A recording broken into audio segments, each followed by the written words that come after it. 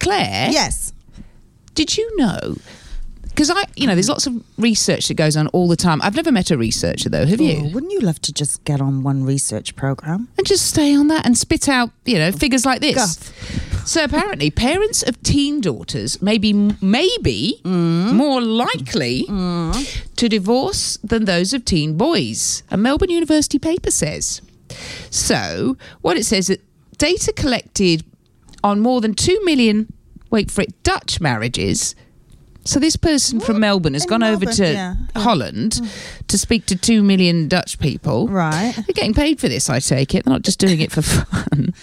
Between 1995 and 2015, and the figures showed that parents with teenage daughters were 5% more likely to divorce than those with male children in the same age range. Do we need to know this, though? Is this like make or break for our lives? I think this is Pants. bad. It's pants. You don't agree with the findings, or do you just think it's a waste of time? Oh, I just think it's, unfair to young women. I think so too. Yeah. What are you going to do? Kill? Oh, they already did that in China. Well, yeah. I mean, I'm 3. Are you one of 3 daughters? And did your parents? Hang on, how many have I got? Did your parents divorce? No, they're still together. Strong as a rock, and you probably brought them closer together. The researcher said it would be way too much at this stage to suggest that there is indeed a link. So after all that went on for 20 years, all the way in Holland, and they don't know. They don't even really know if there is a link. I don't know, That's but I want to know. I'd like that job. I would. 15 years in Holland. Why not? Yeah, and just asking people questions. So I assume you had to fill out a survey. I assume so too. And they're saying our hypothesis was that fathers who had... Oh, gosh, this is going to be difficult. Okay. Wrap your head around this. Yep. Our hypothesis was that fathers who had sisters were experienced with teenage girls growing up and may understand them better, he said. We found that it was the marriages where the fathers did not have sisters but did have a teen daughter that had that excess risk of divorce. Okay, so what are we saying, that the men's minds are just blown by teenage girls? That's right. But if they grew up with a sister, they're like, I get it. Right. But if they didn't, they're like, whoa, what the hell is this? What is going on here? Yeah. Oh. Let's get divorced. You know what, though? I have to say, yes. I've worked with lots of men in my career. Yes. And you can actually tell the men that have daughters, like, because I'm working with a guy at the moment, and he's got 2 sisters. He's the only boy, and you can tell.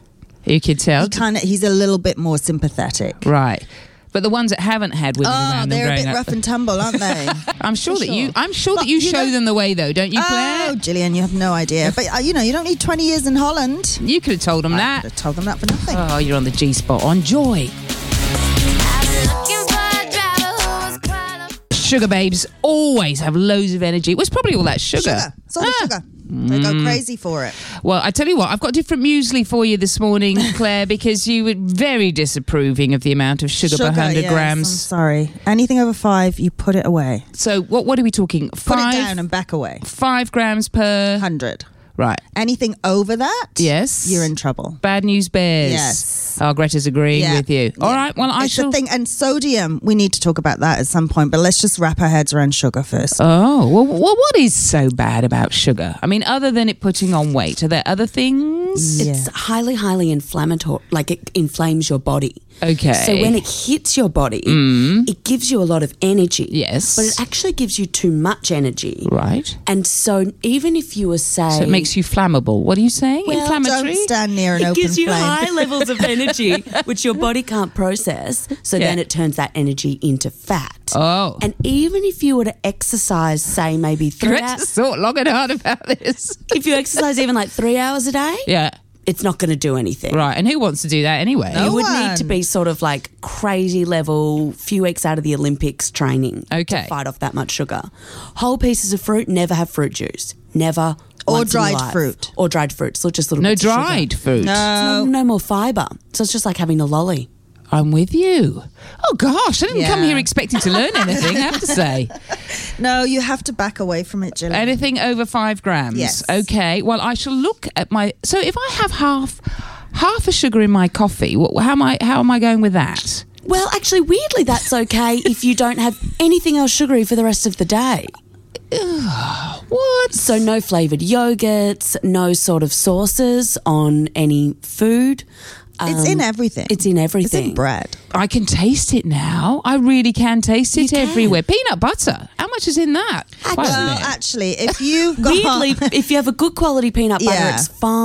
That's just peanuts. Yes, then that's fine. So but that tastes horrible. No. Oh, you know what's really yummy? What's that? I've ditched peanuts now. I'm on the almond butter. Oh yeah, that's delicious. Is it really? And is this better for me? Yes. Wow. Try and ditch the half a sugar in your coffee, Jillian. Oh, all right, I will. Oh, I don't put it in that coffee I get you in the morning. Are you sure? Positive. Okay, well, I didn't notice. You didn't even know. Oh, brilliant. I'm solving everybody's dietary problems here on Joy. Look, I just want to say something about sugar again. And that's the end of the topic. Okay. Andy has sent us a message saying that sugar also ages you. Oh. And a bit late for that. It's a bit like finding out that if you'd have spent your whole life in a field with cows, you wouldn't get lung cancer. You wouldn't get lung cancer. Telling me now that sugar ages me, I mean, really. Well, darling, I think it's never too late. All right. So just knock it on the head and let's see what happens. All right, darling, I shall report back. You're with the G-Spot. You're on Joy.